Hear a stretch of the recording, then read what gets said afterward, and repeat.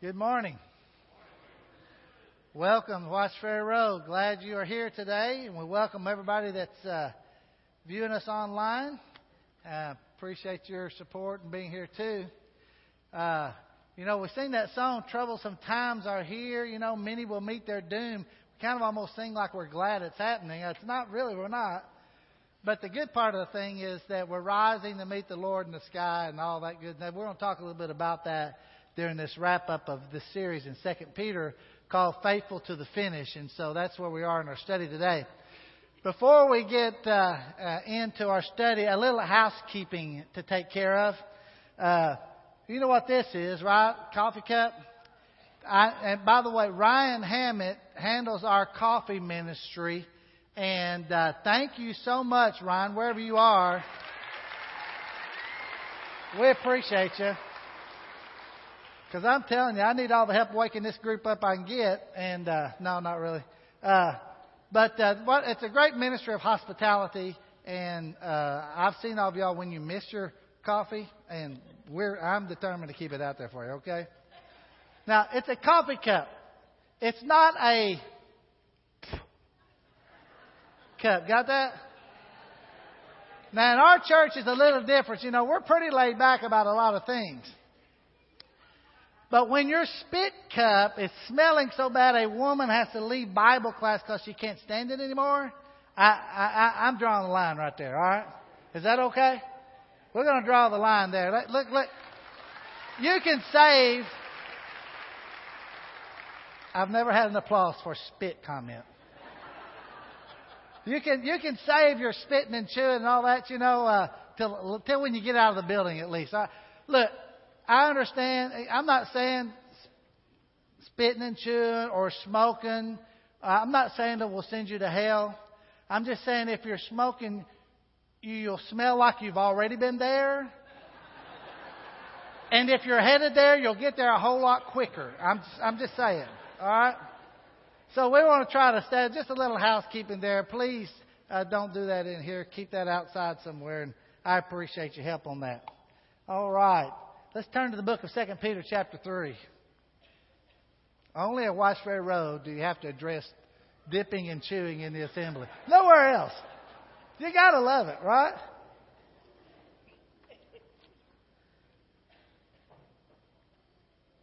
This whole section earlier, right before this section of Scripture, he says there's going to be a new heaven and a new earth, and we're all waiting for it.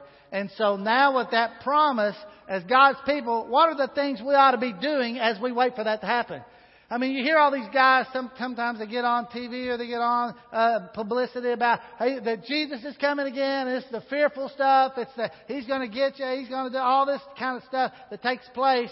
And look, all the doom and gloom and fire and brimstone, all that kind of stuff is going to happen to ungodly people. No doubt about it. God's going to take care of all that. But for God's people, the coming of Christ is an exciting thing. It's something we anticipate. So when He comes, what should He find us doing? What are the things we ought to be doing from now till the time He arrives? And look, we don't know when that'll be. And by the way, if you have somebody that's telling you they know exactly when it's going to happen, find you another teacher. Because nobody knows. The Bible's clear. No one knows the hour. That's why He talks about it. It's going to come like a thief in the night, twinkling of an eye. We don't know. That's just not information we're privy to. We don't have to know that. But as we wait, what does He want us doing? So He says this. So then, dear friends, since you are looking forward to this, make every effort to be found spotless and blameless and at peace with Him. Bear in mind that our Lord's patience means salvation, just as our dear brother Paul also wrote to you with the wisdom that God gave him. He writes the same way in all his letters, speaking in them of these matters. And his letters contain some things that are hard to understand, which ignorant and unstable people distort, as they do other scriptures, to their own destruction. Therefore, dear friends, since you already know this, be on your guard so that you may not be carried away by the error of lawless men and fall from your secure position. But grow in the grace and knowledge of our Lord and Savior, Jesus Christ. To Him be glory both now and forever. And the church said, Amen. So the first thing he tells us that we ought to be doing before the coming of the Lord. He says you ought to be found doing this. Making every effort to keep yourself unspotted, to keep yourself blameless. Basically, make every effort to act in a way that is holy. That's what we ought to be doing. When Jesus finds us, when He bursts through the clouds again, that's what He ought to find us doing, making effort. Now look, we're not going to be perfect. That's not going to happen. It's not about perfection. It's about direction. It's about attitude. It's about our walk. It's about the direction we're going in life. And we're going to be making efforts to be the kind of holy people. And He says something else. As you wait, you also need to be at peace. Now let me talk about this for a minute, because there are so many people who have unsettling feelings about the end of the world, or about what it will be like when we die, or about Jesus coming again. Listen, until He comes again, He says we ought to make effort at being at peace. That means sometimes you have to make an effort at this. Sometimes you have to grow into this. You have to learn, you have to gain some confidence in what God says.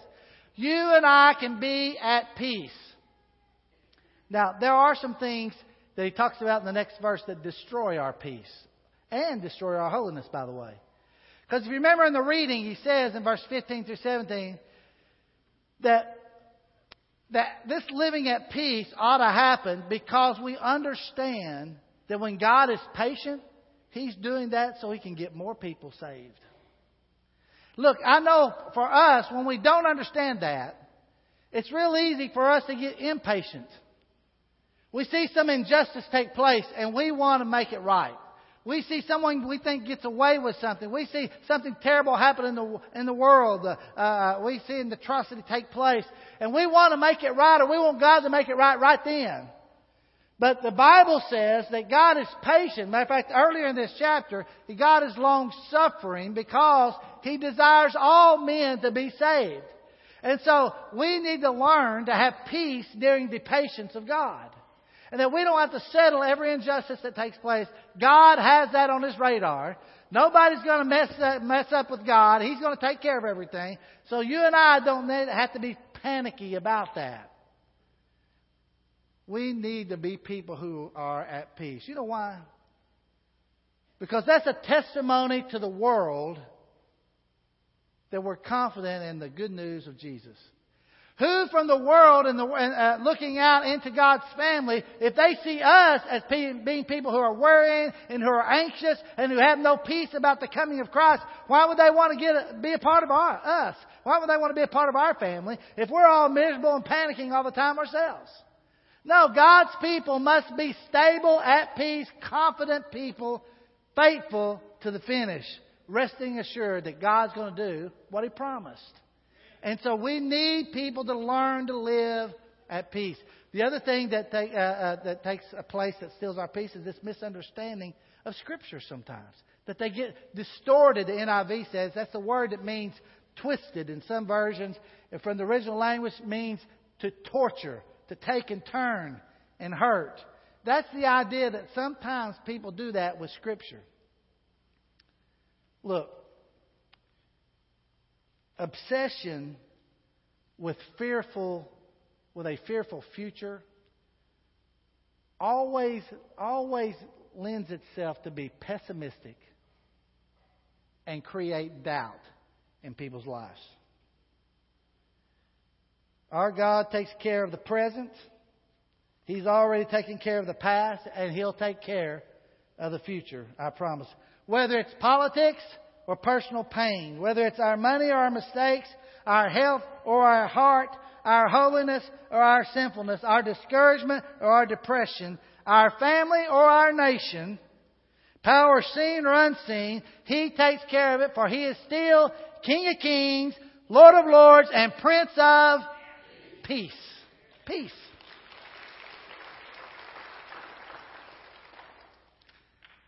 People think they go to such extremes sometimes.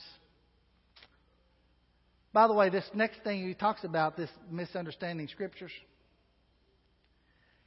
If you find someone explaining away the simple to interpret the difficult, they're probably not on the right track. Now think about that a minute. If you're explaining away very simple to understand things in order to interpret something difficult, you're not looking at the Bible in a wise way. Look, the Bible was written, and the main message of the Bible was written so that all of us, learned or unlearned, could understand this message of the gospel. You do not have to know the original language of the book to understand the main message of Jesus. I'm all for studying, I'm all for learning things, but I'm telling you, we miss the boat. We make it more difficult than what it is. And what he's saying, Peter is saying, that there were people coming in among weak and vulnerable people, twisting the Scriptures to make them say what they wanted to say for their own benefit and their own good. And he said they'll lead you away and cause you to leave your stability. You'll lose your secure position. And boy, so many times that's so easy to happen.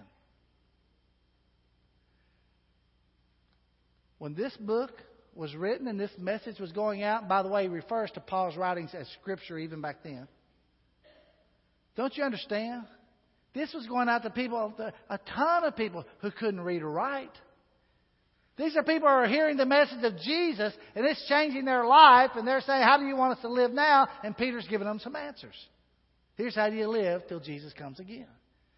We just make it more difficult than we should. Sometimes I get tickled. If you ever want to see some of the extreme stuff that takes place, I mean, I get on social media. I'm on Twitter. I'm on Facebook. I know you all want to be my friends, I'm sure. All 12 of you probably sign up today. But some of the things I read online about the scare tactics about the end of the world, the extreme views of where I'm hiding bottles of water, I'm filling my shed full of ammunition, I'm doing all this kind of stuff. Look, that's not Christians. That shouldn't be us. We're not worried about the end. We ought to be people who are at peace, not at panicking. We ought to be people who understand, look, it's okay.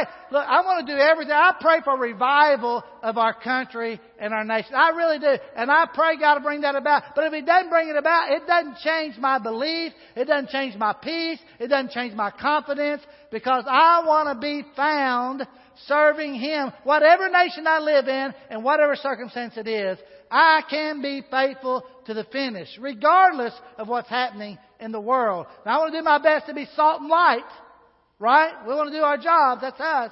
We ought to impact the world around us. But look, regardless of culture, it's not going to cause worry to rule my life. And if you are in some kind of an extreme thinking where you're always worried about what might happen, that's not going to be a healthy place to be spiritually. It really is. And then all of a sudden, you're open to people who would come in with the Bible and all of a sudden twist Scriptures to make you worry even more. No, stay away from that. You trust what you know. Look, I want to study. I want to be open-minded. But I don't want to be so open-minded my brains fall out. Right? I mean, one of the best hermeneutics we have is our own common sense. If we'll just read the book and follow it. So be careful of false teachers. In Peter's day, they were sneaking right in among the church, swaying and destroying people's confidence. You put your confidence in God and what His Word has said. How do I want to be found? I want to be found growing. I want to grow. The Bible says in this verse, you grow in the grace of Jesus and you grow in the knowledge of Jesus. And then you give God the glory. Look, that's growing is a process. So when He finds me, I want God to find me making efforts to be holy, at peace with Him and with other people, and growing in grace and knowledge. Now look, this thing of growing in grace and knowledge. You can't grow in knowledge if you don't expose yourself to the Word of God. I know part of this is about growing in our relationship, but part of this is learning what God says and seeing. Look, we have Bible classes here all the time. You need to get in a Bible class. You need to expose yourself to the Scripture. You need to take it home, sit down and read it. Get with other people and say, look, let's just do a good old-fashioned Bible study. Grow yourself through the Word of God. It's useful. It's helpful. It'll correct and train your life. It'll benefit everything you do. It has something to say about how to have a great marriage, how to have a great success in your career, how to be a good student. How everything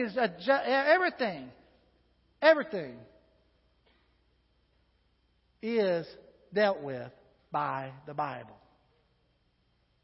Everything from how to be kind, to how to have a great relationship with my kids, all the one another verses that deal with relationships. The Bible's answer. Grow. Get in some studies, get in some classes, get in some of the small groups, and grow in your knowledge. And then grow in grace. Look, I don't have all the answers. I know the simple stuff of the gospel, and I know how to be saved, and I've been fortunate to be around some great guys who have shared a lot of things with me over the years in ministry. But I don't have all the answers in this book. And so we're all still growing. So as we learn and as we teach, we must always do that from a position of humility and a position of open-heartedness. We're not better than anybody else. And our church can never promote a spirit that says, we got all the answers and your church doesn't. Terrible spirit. We're not like that. No, we're a place that says, hey, come grow with us. We're all in this thing together. Hey, we're all only saved by the grace of God, right? And on top of that, look, give people grace who differ from you in the Scripture as you study and grow together. Give them grace. Allow people to study.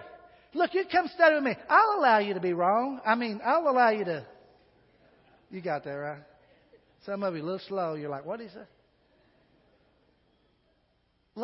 Let's let each other study and grow and give ourselves grace to one another as we study and as we grow.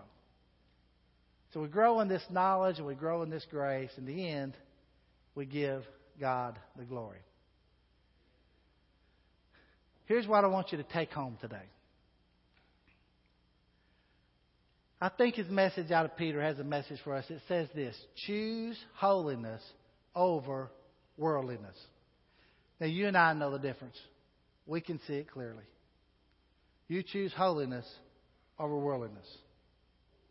Then he says, choose peace over panic. Don't be someone who's running around scared that everything you touch in life is going to bring you harm. All the extreme positions, everything from health to theology, all has their extreme positions. You know, if I drink out of a plastic bottle, am I going to die 3 minutes earlier? I don't care.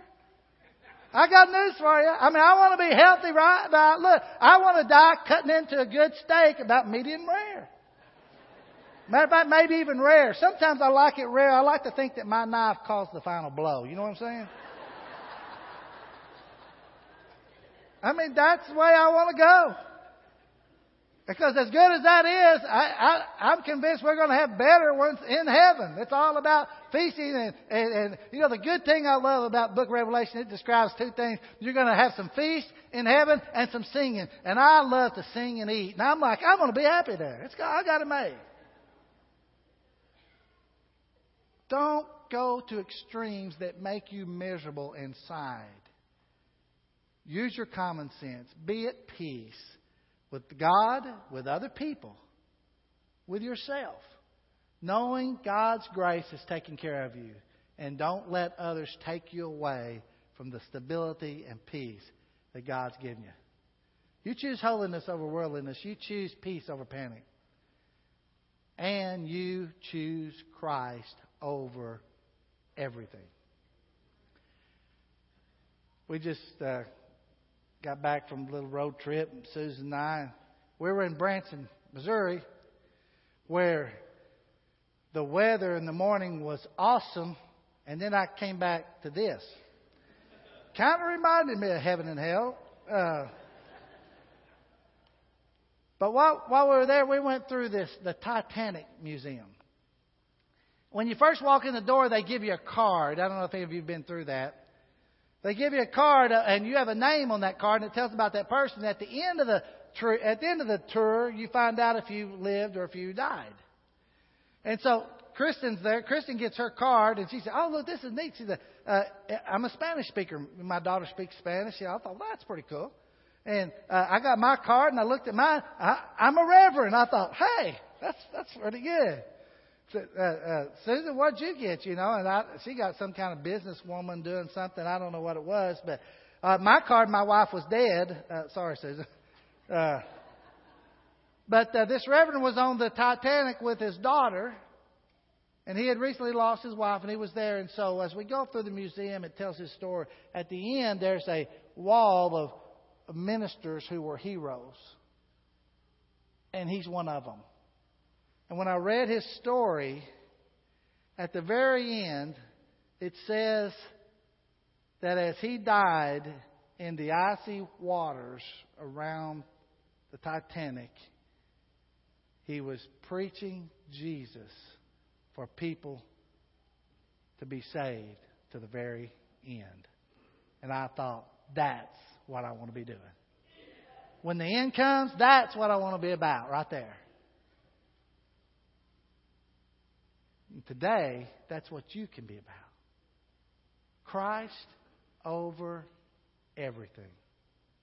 If you've never made Jesus Christ the Lord of your life, I encourage you put your faith in Him.